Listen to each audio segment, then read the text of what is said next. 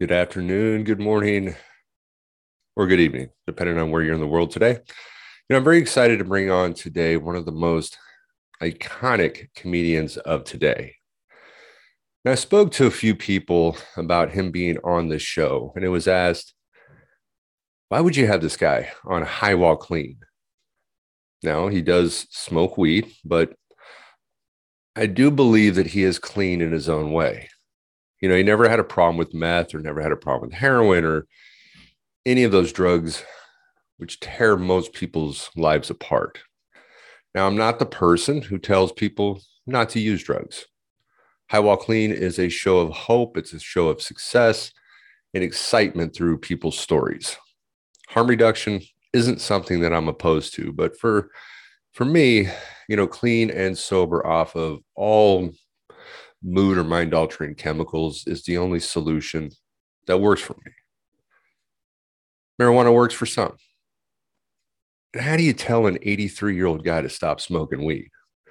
Many of us grow up watching Cheech and Chong, and I think that you're going to find that he has a brilliant mind, far from his character man in Up in Smoke. Now, stay tuned for a loving, caring, and a gentle individual that genuinely wants to help people. He has a humility about him that isn't seen in many who are in the entertainment industry and as successful and famous as Tommy Chong. Stay tuned. We will be right back. Take back your story. Show the world you're the best. Bring light instead of darkness. Give to the world and nothing less. Darkness, we find the light. Very soon in sight. Together we can make the fight. Darkness, we find the light.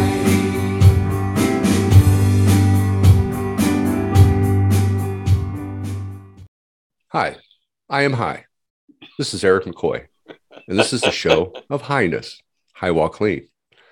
Laughter, and for those that have watched our shows way back when I first started, may have seen the episode Let's Get High, which I go into an absolutely insane laughing episode to show how contagious laughter is and how good it actually feels. Laughter is my greatest highness of today. And I used to think of getting high as requiring a drug to do this, but after getting clean, something dawned on me. And what we called our drugs of abuse kind of became funny to me. Even though meth was my drug of choice, I used and I abused everything imaginable. Now, meth, as we refer to, what basically is the same thing that comes out my ass. Hey, man, dude, I'm going to score some shit. We don't even use highness with meth because I'm tweaking balls. What about heroin? Hey, man, I wanted to know if I could smoke your junk. You have cocaine that you call nose candy with your heroin for a speedball, and you tell your dealer hey, man, if I could put your blow in your junk. The marijuana, and again, I'm sorry to say that. What was I saying? One of my favorite drugs, and I will say this real quick, was LSD, but even that has a strange name as simple as acid. Although I will say Trump would have been and probably would have agreed to take acid to clean ourselves of COVID. He would have been proud, right? As we could confirm that we cleaned our insides to rid ourselves of COVID with acid, but of course, he referred to as bleach. And of course, I can go on. But I do want to introduce my guest. In my other show that he was on, Walk a Mile in My Shoes, I mentioned that he needs no introduction, and not being stupid like everyone who says that. I'm not actually going to give one.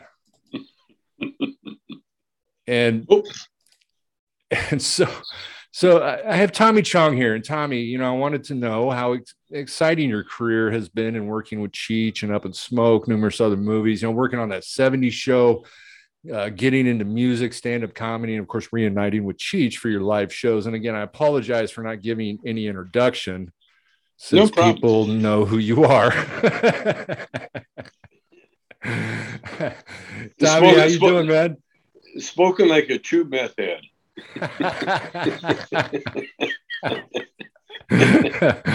Yeah, it's meth was definitely a stupid thing. I met a guy in prison, and he amazed. He was fascinating because he had a little hitch in his get along when he walked the track. He had this little hitch. And I finally asked him, I says, what's with that little walk you do? And he says, well, I broke my back. I said, oh, how'd you do that? I thought he was going to say some sport or something. He said he was high on meth, and he was a floor cleaner. He cleaned floors. Well, he worked something like 3 days straight without sleep.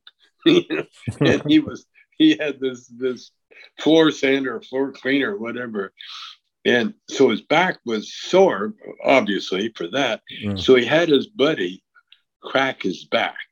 Oh, Jesus. His buddy's like 300 pounds. So he broke his back. Wow. He literally broke his back, and that's why he had that little hitch in his get along. And no, I shouldn't have laughed, but when he told me that he was high on meth when that happened, I couldn't stop it. I had to chuckle, because that's the dangers of drugs. Absolutely. I mean, the typical meth guy is, we tear shit apart just so we can put it back together. And you never can put it back together. I had the funniest story, right? When I was, and this is actually dangerous, but I was driving one night, and I was waiting on my dealer and stuff. And I was so exhausted. I'd been up for like 4 days, and I crashed my car 3 times in one night. And it was insane. And the last time I crashed it, I busted my engine mount and broke my oil pan. And so I ended up getting it towed up to this place that I was staying. And, and I was like, okay, I'm going to fix this. I get a new oil pan, right? Jack the thing up, and I'm looking at like, shit, okay, I got all these bolts, and I'm taking things apart, I got all this stuff, and I finally get it down, right? And I put it back up, and I'm putting it back and screwing it in. And I ended up having like 5 bolts left and extra parts, right? and what typical meth addicts do is we just throw them in our trunk. Yeah. And then we just, and that thing leaked oil. And you really described a mess life. Oh yeah. Because you lose the nuts and bolts, and next thing you know, you're leaking, and next thing you know, you're in jail for for what? I don't know, cleaning floors. I don't know. Oh yeah, it's doing crazy. Stupid stuff, It's crazy. Yeah, I was in jail with meth heads and OxyContin dealers, druggists that got caught selling opioids illegally. The jail was full of them. And there were 7 doctors when I was in there for various crimes. I one time I was walking across the field, and I was limping. And by the time I got to my cell, I had been told by at least 4 different doctors what was wrong with me. And they were all right. I had gout. Really? Yeah. And so I had to go to the infirmary and of course, what they do in prison, they just give you drugs. Yeah. That's all. Yeah. Anything wrong with you, they don't look at it or anything, just hand you the drugs. And so I took one pill cured me, and then I had a whole mess of pills. And so the junkie across the cell block from me, he come up and do you mind? Can I have the rest of those that medicine, that powerful medicine that keeps you from getting gout, or helps you from gout? Yeah, and he just used it as a high. It's crazy. Yeah, what people will do to get high. Yeah. Oh, it's insane. I mean, we have people, drinking like the hand cleaners and all in rehabs. I mean, I work in a rehab. Oh and, yeah. I do teaching, and then I do counseling, with clients and stuff. And sure. And we used to find that all the time. I mean, people take hand cleaners and drink it for the alcohol. Yeah. Burn their inside. you never know. That's why when Trump started going for the bleach, yeah. And when I looked at his face, he's serious. I know. Because Trump was so crazy that half the time you think, is he really serious? But he was serious. I know. Oh, it's incredible. I'm having so much fun now watching the Democrats, because everybody thinks Biden's stupid. They think he's, they believe that Trump lies, that he's lazy and everything else. Right now, the Democrats are the smartest they've ever been. I've never seen them more on the ball than now, and I'm the only guy in my household that I can say it to you because we're on the Zoom. Nobody wants to hear what I see, and what it is. The Democrats are hogging the news cycle, hogging it to death. I mean, and they really got nothing to hog it with except they make it up. Joe Manchin might not vote, or that other girl. They're stopping everything. It just cracks me up because when I try to explain this to my wife, I says, and my wife is like negative. Oh, they're not going to pass it. Oh, Biden's just going to fail. Oh, it's not going to happen. Oh, they're going on and on and on.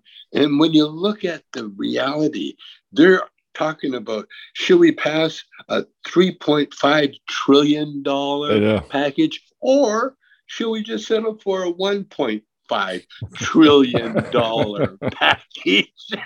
I mean, I can't even comprehend $1 trillion. It's insane. And then when you look at where we are now, no war. There's not a war going on. First time in my lifetime. Yeah. Literally, I'm 83. Yeah. First time in my lifetime we're not at war with anybody. Yeah. And when it comes down to it, there really is no Cold War. They're trying to ginny one up with China, but forget it. Yeah. It's not going to happen. Except the war on drugs. Yeah. And oh, by the way, someone is going to do a book about the war in Afghanistan, and that's what they're going to call it, War on Drugs, because everybody that goes over to Afghanistan, they get introduced to every hard drug there is on the planet, because that's where it grows. Well, that was like the Vietnam War and all the heroin out there. Everything, heroin, pot, hash, everything you can name. And that's what was going on in Afghanistan. That's where they grow the poppies. that's the drug capital of the world. And all America did really was finance the schooling, and everything of our people that, are on our side. Yeah. But when you, America right now, and I love the problems that we have. One of the problems, the restaurants can't find cheap labor. Mm-hmm. Mm-hmm. They think, we can't get the help. Fuck that. It's not help. It's cheap labor. Yep. Yep. Start paying some decent wages, Yep. and you'll get all the cheap labor you can get. Yep. You know, I don't know what they pay you pay people at Starbucks, but I don't see Starbucks complaining. You know, Nah, I think they were like $25 an hour or something. Yeah, that's what you got to pay people. I mean, it's insane. It's insane. Like we sit and we all the homeless and, all this type of stuff. And, you got people out there that, work, but they can't afford a place to live. I mean, some of these people are actually employed that are homeless. Yeah. They can't afford to live. Yeah. They can't afford. Yeah, absolutely. Well, the guy, JP, the guy that has that, vodka, no, not vodka, tequila, big rich guy. It was the guy with the hair, I think, Aloha thing. He was homeless before when he was starting his business. He couldn't afford rent, and so he lived in his car, and he joined a gym, and so he had a place. He parked by the gym, and he lived in his car until he started making a decent wage. Yeah, housing is incredible. I got a plan that I'm slowly implementing, and it's a movie.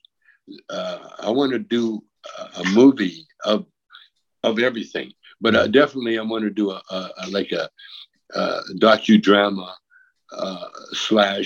/ comedy of the immigrants coming from South America, because man, that's right. And then I talk about homeless. I want to do what I want to do is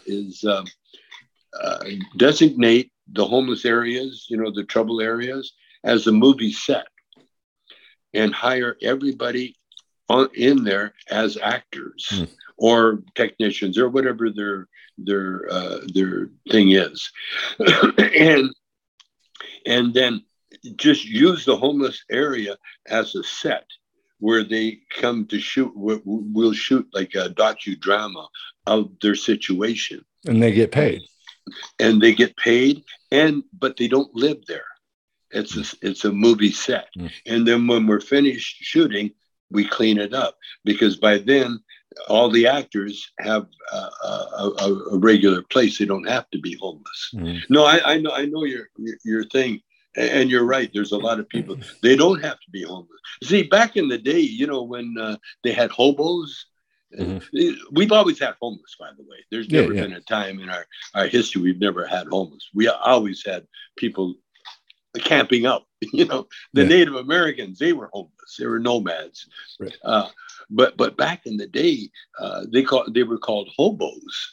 And the violence was, that was one thing that they did. Do you remember when the MMA fighting first started? Yeah. It started with fighting hobos, having homeless guys fight each other on TV. Yeah, it's like Fight Club, like Fight Club, like Fight Club. They would get a couple of, and then they would film it, and it was so popular, it morphed into the MMA. Yeah. So we've always had homeless. That's kind of fucked up, though. well, that's it. That's the whole point. That's the danger of being on the street, because you have no protection. So you have to use your wits. Yep. I've been kind of studying the homeless, and not professionally yet, but my daughter, my son and my daughter were taking a plane somewhere, and we were early, and they all wanted to get to the airport early or whatever. Anyway, we stopped, got something from the taco truck, and then there's a park nearby. Let's go park there and eat our lunch. Filled with homeless tents, and they're all around, kind of around the park bathroom, Yeah. And it's a city, and you can see there was guys that kind of ran the place, you can just tell by where their tents were, and so they had control over it, because that's what happens. Even with the homeless, there's always a leader, and there's always guys like the shot callers in jail. Yeah, exactly. Exactly. So I think we're living in the most exciting times ever. Yeah. I had, I'm actually, so I'd written one book called Pain, Failure, and Misery Are the Stepping Stones to Success. I've actually wanted to turn my story into a movie. Let's do it. Because I'd love to, because when I'm clean and sober, I'll give you the shirt off my back. I'll do anything for you. I have integrity. I will help you. When you put meth in my body, it's Dr. Jekyll and Mr. Hyde. I mean, I literally lose all my values. I will rob from you. I will steal from you. I will do everything I can. The only two exceptions, I don't rape or murder, but everything else is on the table. It doesn't matter. And I used to say that term, catch me if you can, even before that movie came out. And I used to literally live that lifestyle of living big motels, top of the game. But I was doing it all through check fraud, credit card fraud, all of those things. And I was not the meth user that got paranoid. So anyways, I wrote this book, and the first part of it is Pain, Failure, and Misery. There's 3 parts within the book, and Pain, Failure, and Misery, which is my story. And I've had so many people say that. They're like, dude, you need to make a movie out of this. I have no idea how to do it. Well, I know how to do it, and we'll do it. I love that idea. I love it, because see, here's what I found out in my studies. We are eternal beings. When you do the Lord's Prayer and they say at the end, they say forever and ever. Mm-hmm. They're serious. Mm-hmm. They're serious. There's no end, because there was no beginning. We have always been here in spirit and in life, in one form or another. You see, and what we are as humans, we're evolved creatures compared to animals, compared to insects. We're evolved to the point where we can have a choice of right and wrong.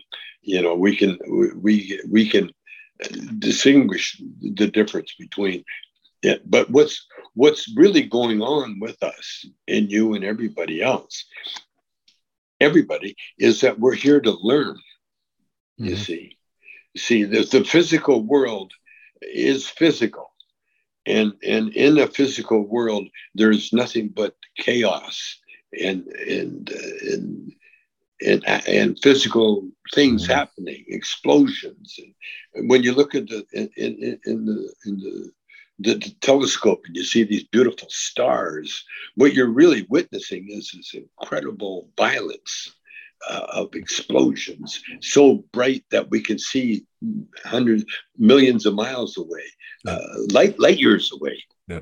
So, and the universe is so vast that no matter how strong a telescope you get, you can never even come close to the end, because there is no end. Mm-hmm. But the opposite and that's what the physical world has. It's a series of opposites. But, you can't have one without the other. Mm-hmm. You see, you can't have up without down. Yeah. You can't have right without left. And so what we're experiencing now, we're in the middle of it, and we're just learning, because we don't live forever, and what it is, I liken it to a play or a movie. There's a beginning, a middle, and an end. Sure. And that's what our human lives. There's a beginning, a middle, and an end to all our lives. Now, all of us are actors, and we're each playing a role to learn. Yeah. And you only learn from your mistakes. And so, like you, for instance, you wouldn't be who you are now if it wasn't for what you went through. Part of the reason I wrote the book too is that, so many people out there, they look at all these drug abusers, these people that are suffering, truly suffering. And they just look at them like, oh, they're just a waste of space. They're useless, this kind of stuff. But the truth is that these are, people that are struggling and suffering, but what they are on drugs is not who they really are. And I mean, and that's kind of the separation that I like to make, is the separation between somebody's behavior and the person. It's interesting with the homeless situation that you're talking about. I'm actually in the process of writing another book, because the first one's published. It's out there, and I can send you a copy if you want. I love it. Because I'd love to, like I said, I would love to make my story into a movie. And I think, and again, with that premise too, it's like, this is what you look like when you're loaded, and all of this craziness. But, at some point in time through the movie, I want to be able to show that that's not who you are as a person. Yeah. But the other book I'm writing, it's interesting, is I don't have a title yet for it, and I'm only about 30 pages into it, but it's on like perception and how we view things. Right. Yeah.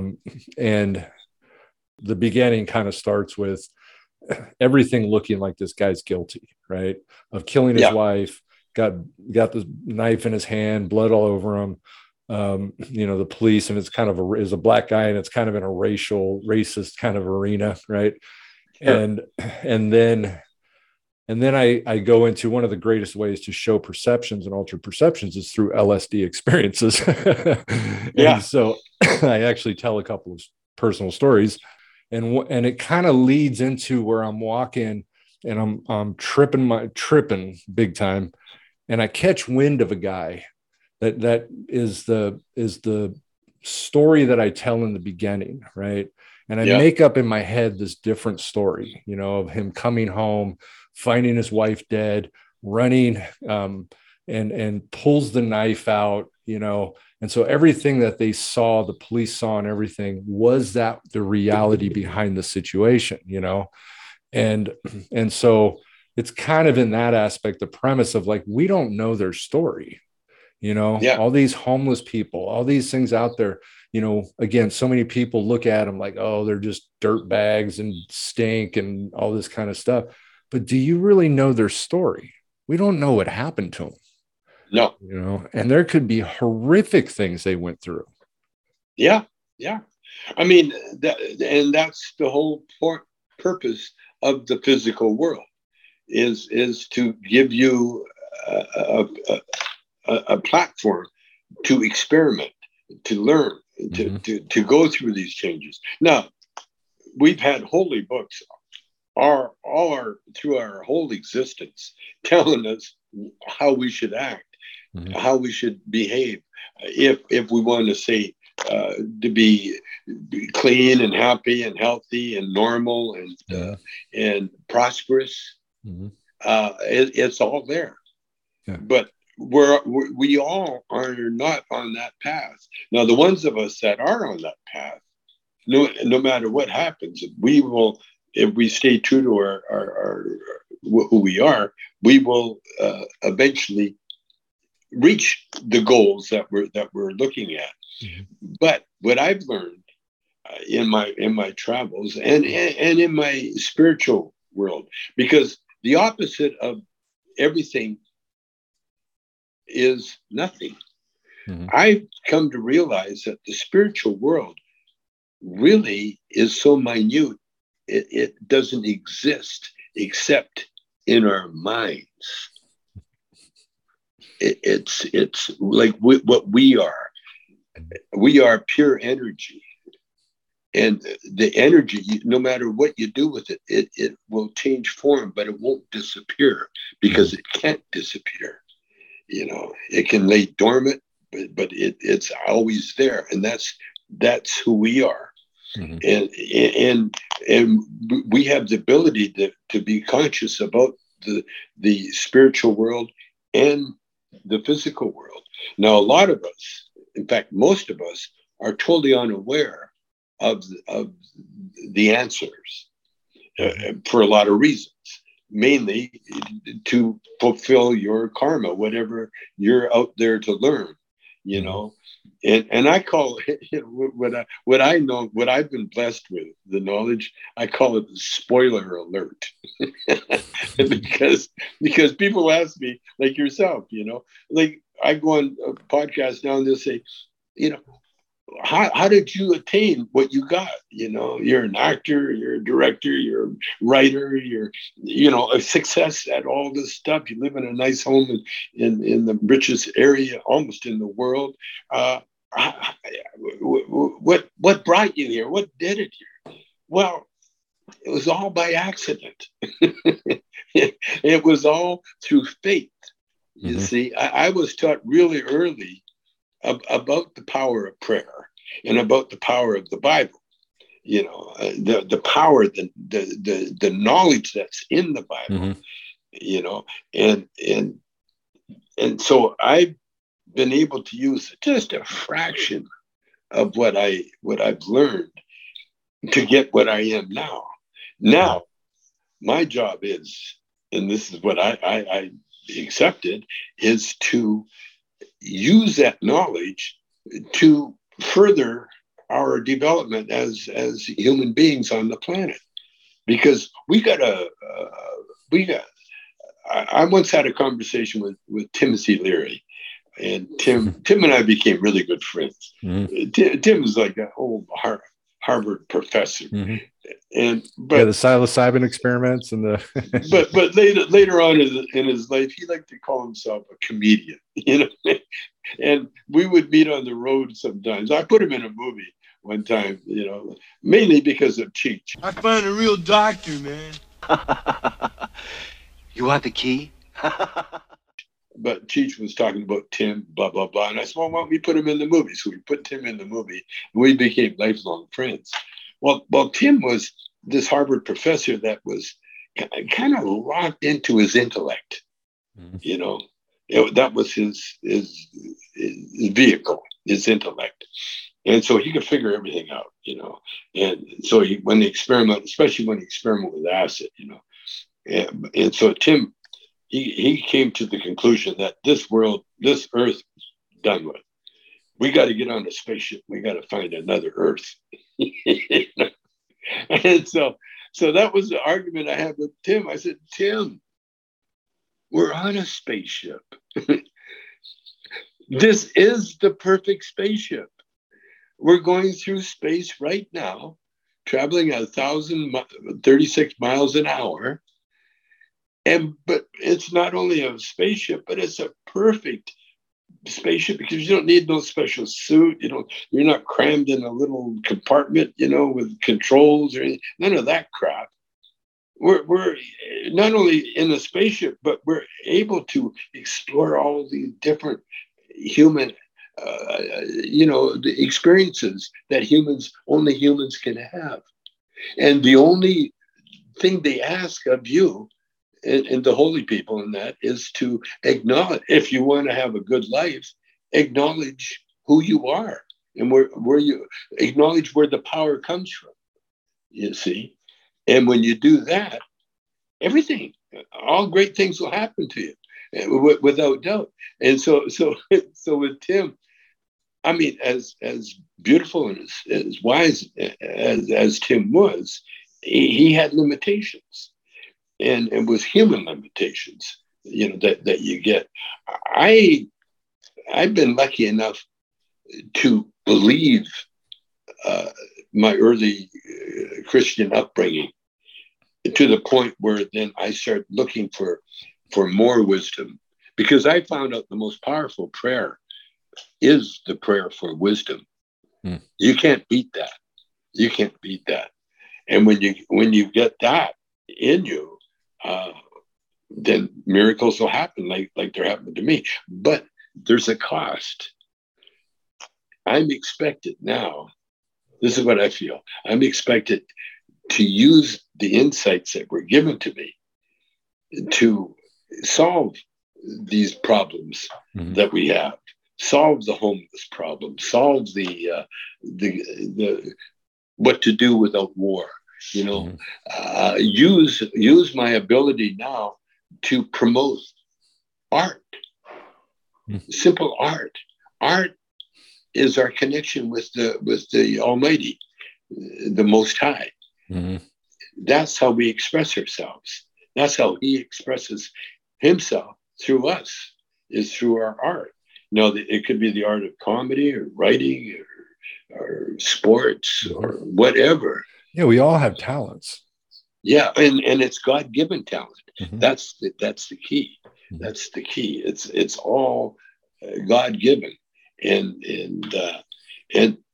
we use it. And the thing is, there's no such thing as bad or wrong. You know, there's no such thing. It looks like Trump, for instance. You know, he tried his best to become a dictator, but he had no experience. this guy, you know, he can ruin a wet dream, you know. But in the beginning, I was excited about Trump because I said to myself, what if he really is a builder? What if he really does?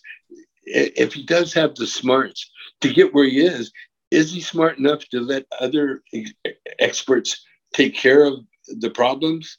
You know, Which he wasn't. But you would. No, not even close. not even. Yeah. All he worried about was how his hair looked. I know. In golf. Yeah.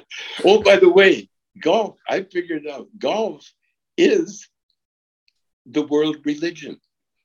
Did you realize that? No. Think about it. The whole world plays golf to the same rules. There's no Chinese rules. There's no Korean rules. There's just golf rules.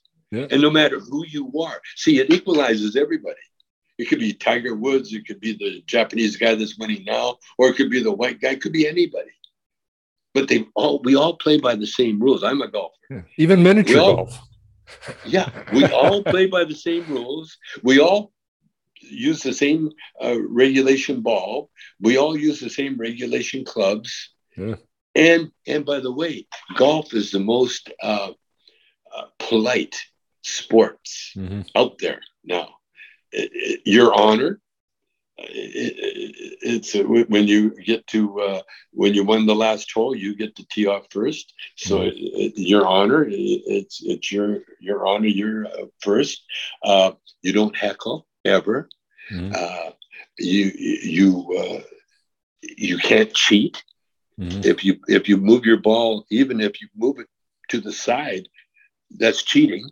And you can be deducted for it. You can't be kicked out, but you can lose the match like this one girl did because she put her ball beside the mark instead of in front of the mark. And golf is so minute in its detail, but yet you still got to hit that ball like 400 yards. I know. You know what I mean? And so we use our system, our world, and you can play in the rain. You can't play in the wind or lightning, hurricanes, anything like hurricanes. You see, but or tornadoes. It's followed. Yeah, it's followed by everybody, from the smallest to the oldest. So it's our only true religion that unites all of us. Yep. And I'm so happy to be in it. Now, what I want to do, of course, have golf, international golf tournaments, instead of like they have the Ryder Cup, for instance. The Ryder Cup is all Europeans against Americans, and it's a beautiful thing. If all wars could be like that, if China puts her golf team against our team,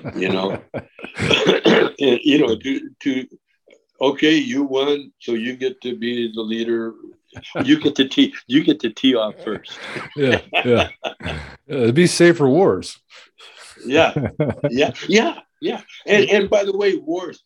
Like they was it Reagan? I think it was started doing space wars. Yeah. The Star Wars. Yeah. Well, intelligence. You don't fight. You study. You learn. You know what I mean? Like if we were to look at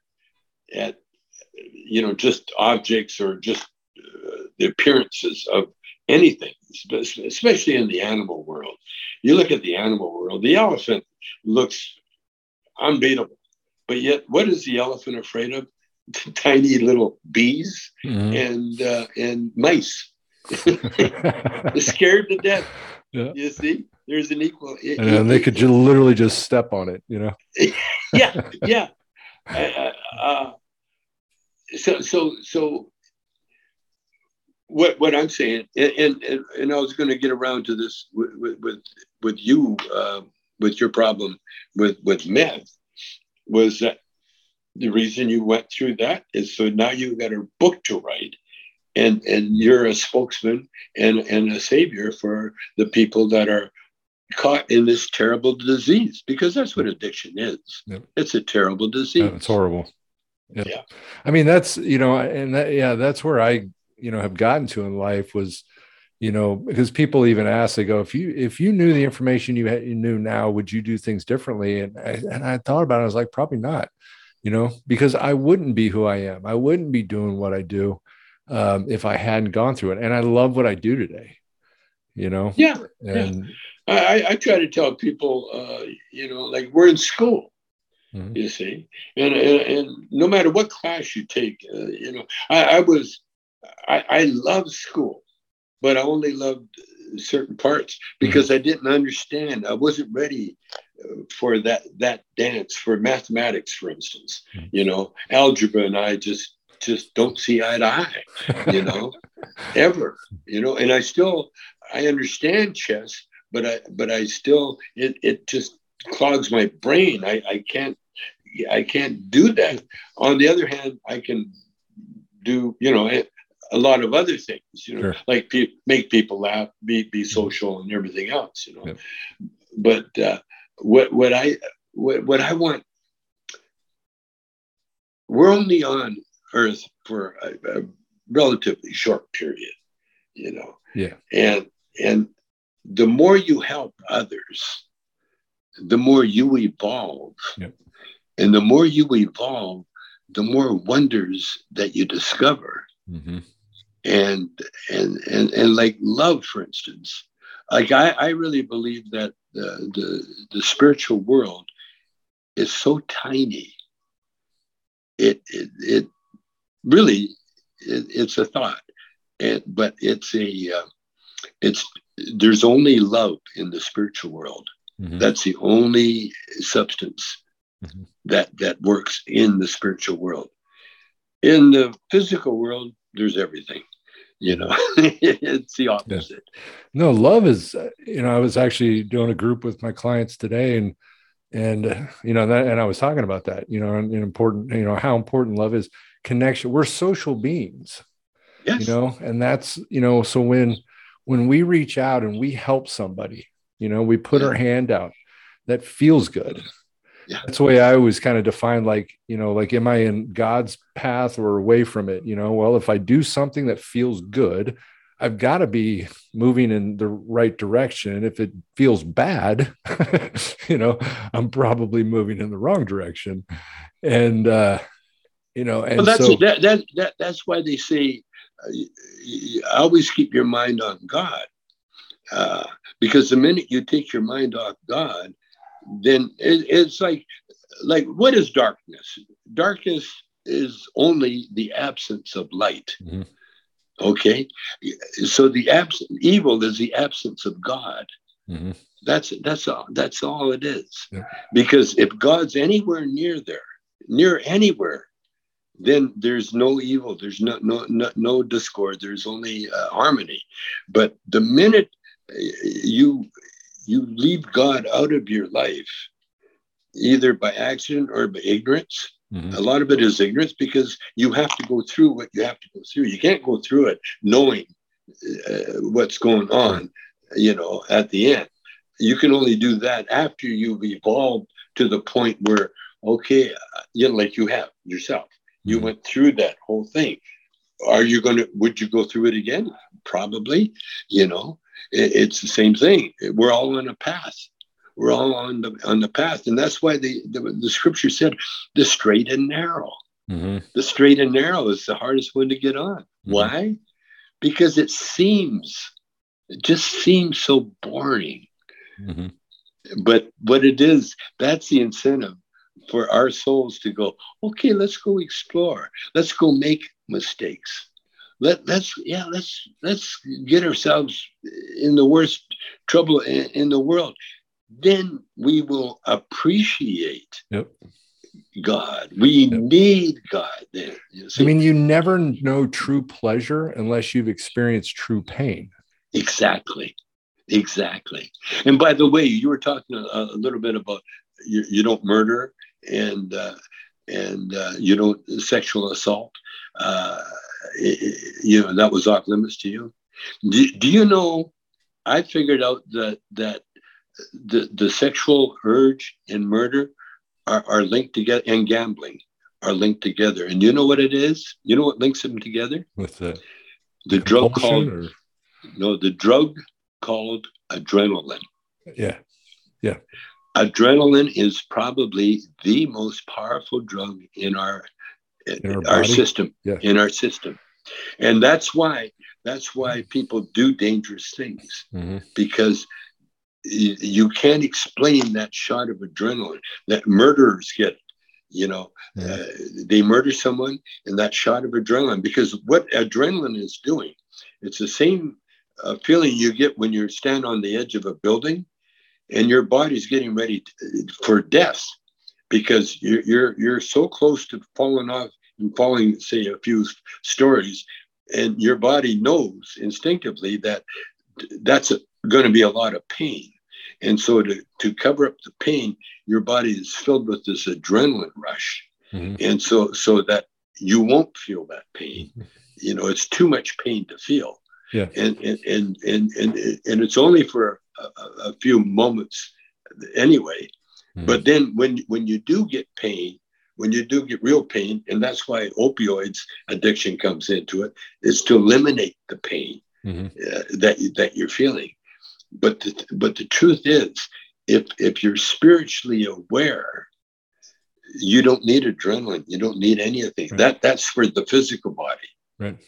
But when you're spiritually aware and you're spiritually connected, then all of that, you don't need any of it.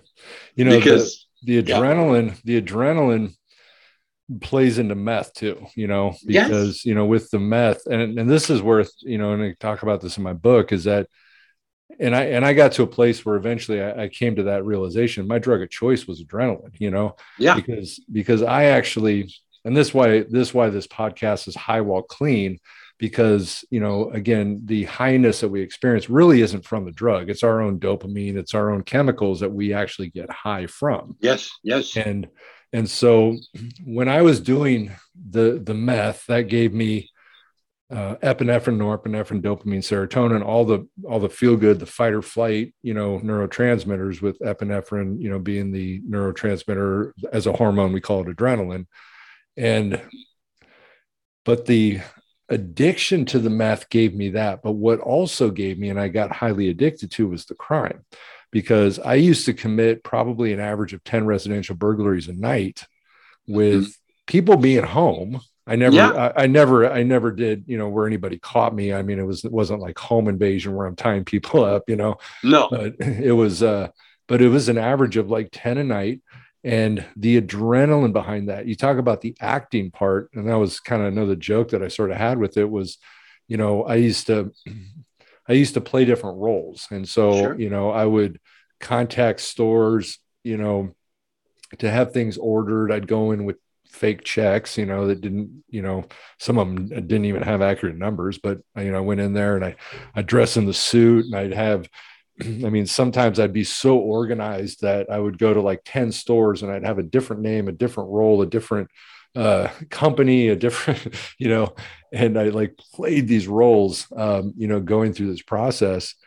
And, but that adrenaline, in doing all that stuff was just as difficult to get off of as the meth itself. Oh, sure, because it made you sharp.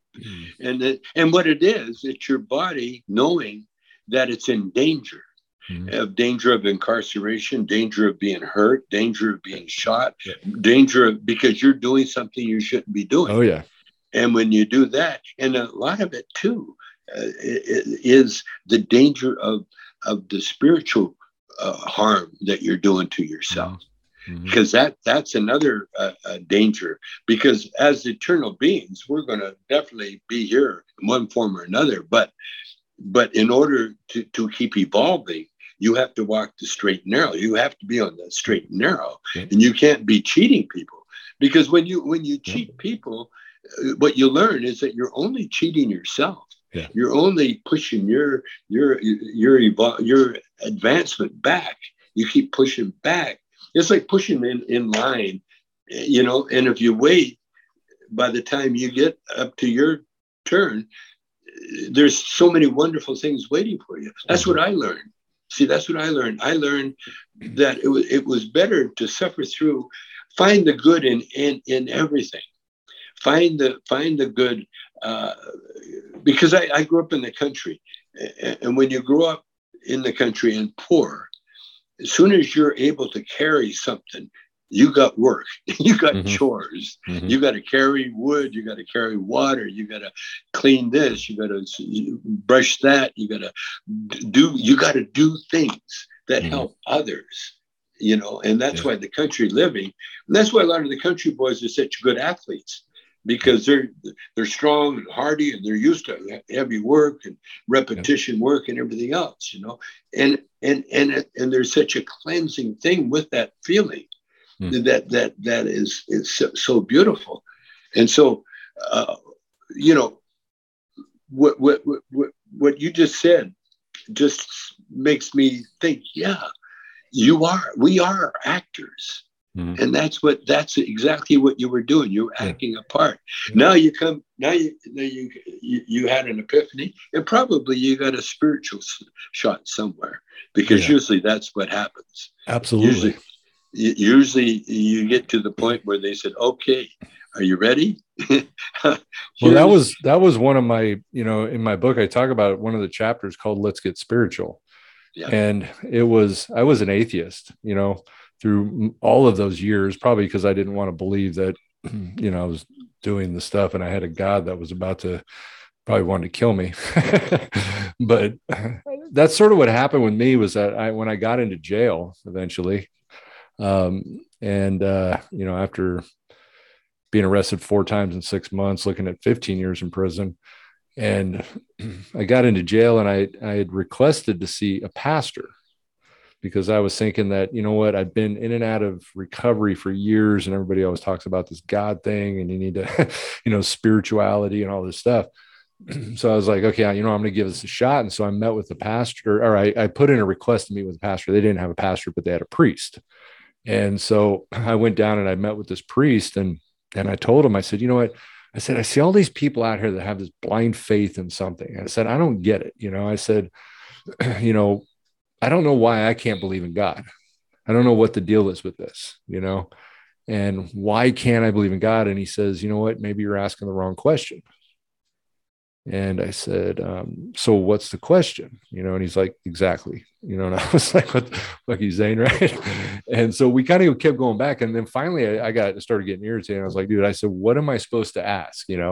And so he says, all right, let's do this. I want you to pray with me, right? I want you to just say these words. And he says, God, I don't believe in you. This is what he was telling me. He says, God, I don't believe in you, but if you are there, help me find you. And I thought about it, and I was like, damn, I said that. I was thinking, I was like, that's good. I was like, I don't know why I couldn't have thought of that, because that's the perfect question, and, or statement. And so some things happened at that point in time that, first you kind of question, it's just a coincidence, right? But there were things that just started happening that were just kind of odd. There was a pastor that got arrested, spent the whole weekend with me. I got moved from one cell to another where there was a prayer group. I got moved into a job where I worked at the library, and so all of a sudden I could grab the books that I wanted. And so I mean, there was But- just like, and I got a miracle sentence. I mean, that was the amazing part. You know, Yeah. I got the most amazing sentence. Yeah. And I remember with this prayer group, we were praying, you know, to, you know, give me something that I deserve. I mean, it wasn't like, you know, I don't want anything that I don't, you know, I need consequences, but, you know, to be in line with maybe what my purpose would be in life. I went from 15 years down to 3 years to down to 9 months in county. There you go. And actually, when it was 15, it was 7. I did have to sign on a 7-year term, but they suspended it. So as long as I stayed out of trouble. So I did 9 months, which is what you got too. You know, 9 months Yeah. in county, and then 6 months in a residential program. When I got out, I had to do a DUI because they threw that stupid charge on me at one point. And then 3 years probation, 7-year prison term, as long as I stayed out of trouble, which I luckily did. And that started moving me in the right direction. You know, it was crazy. Well, you see what happened. You see, the minute you surrender your ego, Mm-hmm. and you let God take over. Yep. And that's what's happening. God takes over. Now, people don't realize, you know, that God, we are of God. Mm-hmm. You know, it's like the grass growing. Every blade of grass is of God. And if you see patches that are dead and dying and that, it's because lack of water, lack of care, or the dog pissed on it or something, you know, something. But all the rest of the grass, every blade is perfect. It's perfect. It's in God's image. But you can't have perfect without imperfect. And that's what happened with you. Now, everything in your life was heading toward this moment. Yep. And that's my story too. You know, when I went to prison the last time, I thought it was ridiculous. You know, Sure. Are they going to really send me to prison for a bong? Right. But then, as I got closer, then I started realizing that there were so many little things that said, "There's a reason that you're going to prison." Sure. And when I came to grips with that reason, I had one bad half hour in prison. That was all. And that was the night I had to go to bed, and instead of in my nice, comfortable king size bed with my gorgeous wife, I'm in a little cot next to the cement wall.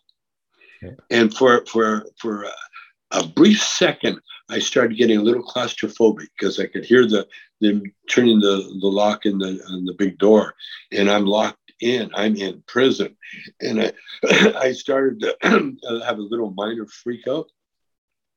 And then I went to my mind went to God, and I felt instant relief. I felt that warmth feeling. You know that feeling that comes over you. It's so warm and it's so beautiful and everything. And then I went to sleep. I just went to sleep, and I woke up. I'm in jail, but I was so excited after that because I had God with me. You know, I had that Holy Spirit with me, and not only with me, but it's still with me. It's so incredible. Well, I remember this verse, and I don't remember the exact quote on the Bible, but where it talks about, you know, like the calamity or the pain or the things that you go through is, and I'm not saying it the way it is, but sort of the interpretation is that's how God brings you to him, you know, is through your pain and through your suffering. And I realized that, you know, for me, and I each chapter of my book, with the exception of one, begins with a poem I wrote.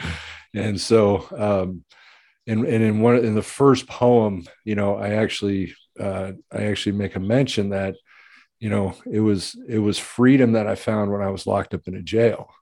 Yeah. And it was, I mean, the first time that I ever felt more freedom than I'd probably felt most of my life was when I was incarcerated, which showed me that freedom is an internal deal, not an external. Oh, totally. And it was the first time I laughed I hadn't laughed in years, like laughter when you're on meth is like, kind of thing. Right. Yeah. And so I remember I was getting transferred from one of the jails to another jail. And me and this guy were talking, and I don't remember what we were saying, but I all of a sudden just started laughing. And I laughed so hard, I'm like crying. I mean, like tears are coming down, and I hadn't felt that in years. Yeah. It was amazing. I mean, I was like, Yeah. I felt so good. That's why, I felt high.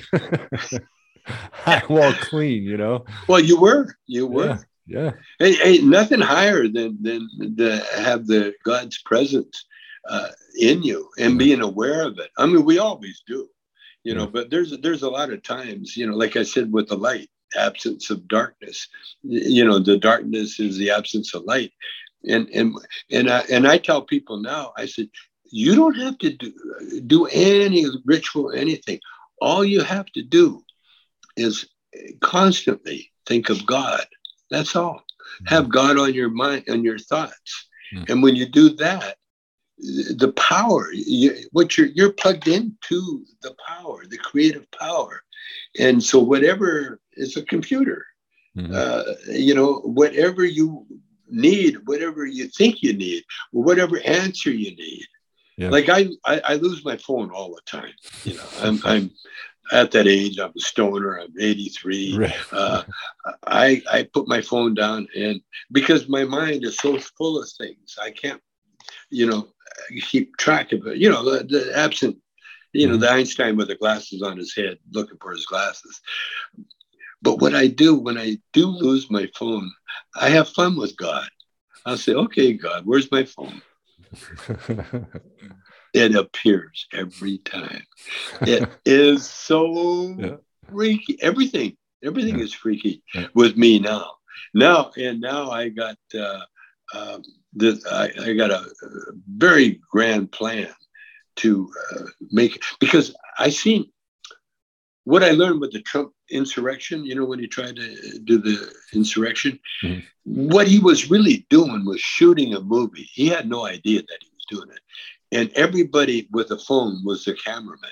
Yeah. And that's why we got all this footage. I don't know. They said something like 6 months of footage, some incredible amount of footage of people breaking the law. Yep. And not only breaking the law, but breaking the most serious law in America that you could have, which is treason and insurrection. You can't have any worse law. That that would have used to have been like execution. That's right. Photographed. They would have taken him out and shot him immediately. Yeah. They photographed themselves. And then the guys, the congressmen and the cops and everything else that were on their side, now they're getting outed. It's so incredible. But I saw the light. We have the capabilities of recording ourselves. Okay. Yeah. So now we can use professionals. This is what I want to do, to edit the movies, to edit the thing. And then look, what do we want? What are we looking for? Are we looking for employment? Are we looking for safety? What are the immigrants when they come from South America?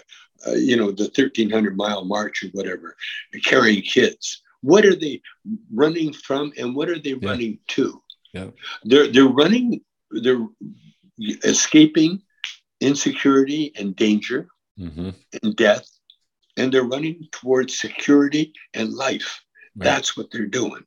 What I got an idea of hiring, taking a farm and making it a movie set, and all the workers there are actors, and they get paid for acting, and then they also get paid for doing the labor work. Right. I want to hire professional writers and movie makers to write scenarios, to write bits, because even the most, seemingly honest, best dramas are written, the best comedy. When I was on that 70s show, I didn't ad-lib one line, not one line. In my whole career, I've been ad-libbing all my life. And I got with the 70s show, the writers were too good. I couldn't outdo them what they wrote.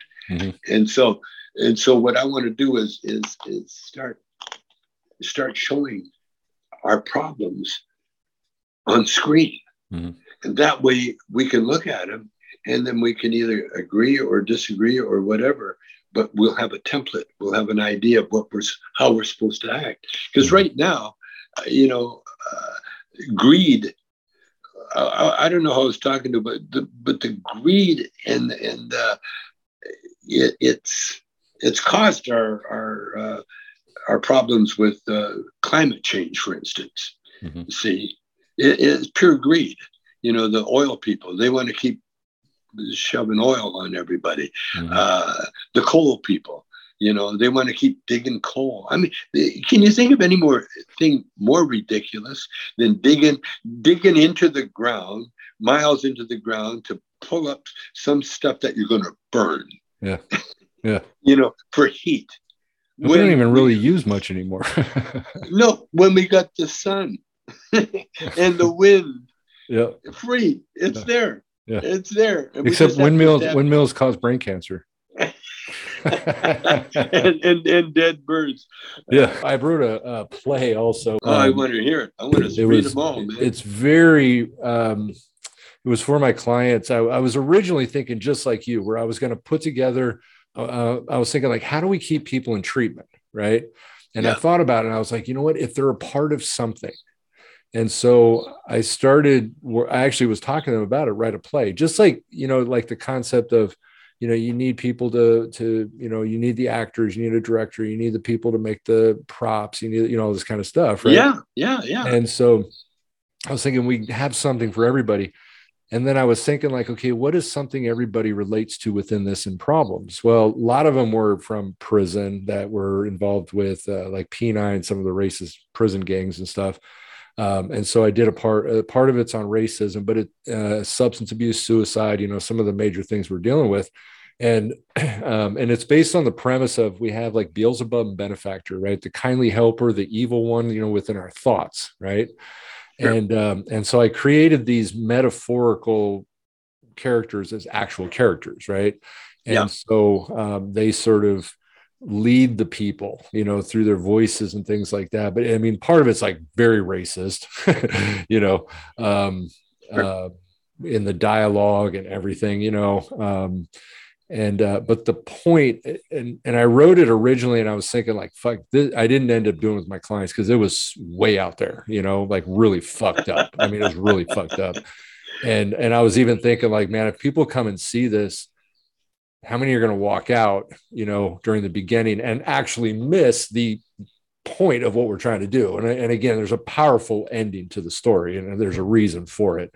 But it was kind of based on that idea that, and it was in Orange County, of course, Orange County, they don't think racism exists anymore. They think, it's gone and all this stuff. And so, it would have been a very in your face type thing. I'll see if I can find it. I still have it. I never did. Maybe I'll send you a copy of that too. I love it. I love it. Yeah. I would love you to read my book. And again, in the very beginning of my book is The Pain, Failure, and Misery, my story. And it's absolutely insane. So, and I always thought, like, this would be a really good movie to create this into, to show again the fact that who these people are on drugs is not who they really are, And so, how can we get the transition? We need to stop hating these people. Hate never brings solution. And so if we can start loving these people and caring about these people, and maybe, I end up some of my podcasts, and I'll say, like, all of you out there that are struggling, that are, I want to just say, I love you, because I know you don't hear that, and I think that that's important, So anyways, yeah. Hey man, I'm very happy you came on here. Yeah. See, everything's serendipity, everything, because the more I channel my energy toward, making the super movie company, the more people like you pop into my life. Yeah. There's that serendipity that we're all connected. We're all connected, and we're all, we all want the same thing. Yeah. And as far as the people walking out, Don't ever worry about that. Okay. Okay. Don't, like when I became a comedian, I started. I realized, like David Chappelle. Have you been following the David Chappelle saga? A little bit, but not too much. Okay. But... Well, what happened? David did a special, and he talks about transgender people. Now, his publicist or someone took it negative on purpose. I see it on purpose. Mm-hmm. And why? To create controversy. Absolutely. Why? To create interest. Yep. Now, people, they'll have to see this, see what Chappelle is doing. Yeah. What's he doing? Yeah, that definitely makes it to where people become interested. That's right. Yeah. It's like the South Park guys that did that one play. I can't remember. I went and saw it. I thought it was great, but that it bothered a lot of people.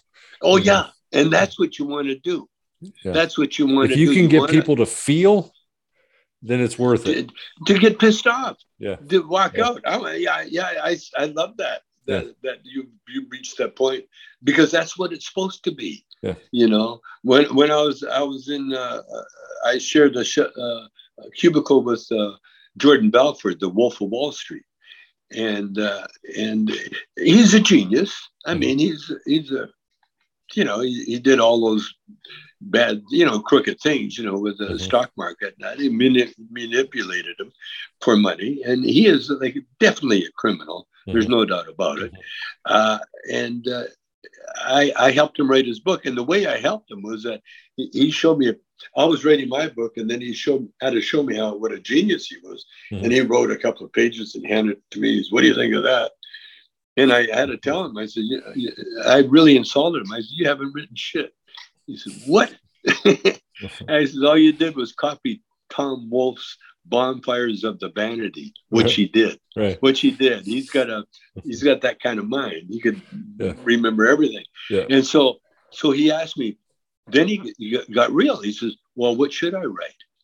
And so I told him, I said, "Write those stories you've been telling me every night and make them the most of."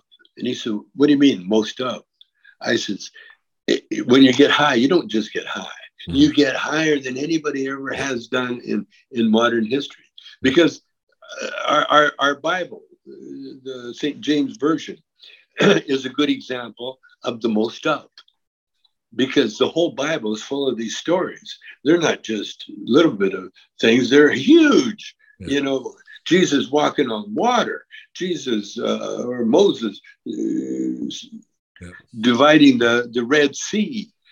That is the most of. Yeah. Did it happen? I doubt it.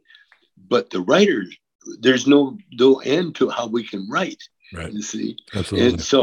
And so what I want to emphasize, and I can see it, is that what we're dealing with people with incredible creative energy inside. People like yourself that will take chances. Oh, the hell with that. I want something, I want something that, that really, it's going to do something to me, even if it's bad or whatever. And then when you come around to finding it, because that, in the Bible, what was it? Simon or Peter was a tax collector. He was a horrible guy, and the guy that wrote Amazing Grace, he was a slave ship captain who made a living carrying black people stuffed in the soul of his ship. But when he saw the light, he wrote a song called Amazing Grace. And that's the excitement of who we are. Yep. Because we're explorers. We're going to go into those dark places. And if we live to tell and tell, then it's our job is to help people that want help. Yep. That's the key. Yep. If someone says, that's what God does. Yep. If you don't need God, then he don't need you. Yep. But when you need God, he's there. Yep. And that's as simple as that. And that's what I found. Yeah, that's it. Well, listen, let's stay in touch. Hey, I want to, again, Tommy Chong, I want to thank you for coming on the show. I really appreciate this. I appreciate you because one of the things that I find, you have such a great mind. I like your mind. My wife and I were actually talking about it. She's just like, I love Tommy Chong and the way, the way you think. You're humble, also. Yeah. I've done, I know a lot of different people in the entertainment industry. They're not quite as humble, they're much more, and I really like that about you. And I like your thinking and the way you think, and you're about love.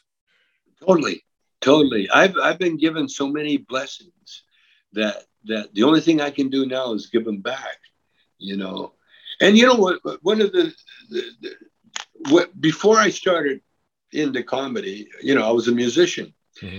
and I was the kind of musician, I never said 2 words, never had to. I just played my music, and I was a backup musician. So I wasn't a lead. I wasn't in front. I never had the ego. I was backup. And I, when you're playing in the back, you can see what's going on in front, and if your job isn't to be solo, then you can make the soloist even better, mm-hmm. doing what you do. And so that's always been my thing. And I never started talking until I had to. And that was when I started acting, and because I started an improv group in a strip club, and with the actors I had. But when the actor quit, he didn't want to do the job. A buddy of mine, I asked him to do it, and he said, "Well, I'll do it if you do it." Mm-hmm. And so I said, they called my bluff, and so I had to go on stage. Yeah. But I found out I not only loved it and was good at it, but look what it's brought me. It brought me everything. But again, the secret is I use the God template. Yep. I ask, like, find my phone, God. Okay, take me to the top of the mountain. Absolutely. Yep. I'm ready. Yep. Hey, I want to point something out real quick at the top of my thing. If you see, I found a quote from Tommy Chong. The thing about Cheech and Chong is we've brought more families together than Dr. Phil. Love the quote. And so again, thank everybody for tuning in. Keep getting high, as I always say, but let's do it clean. I'll see you next time. Thanks. Okay.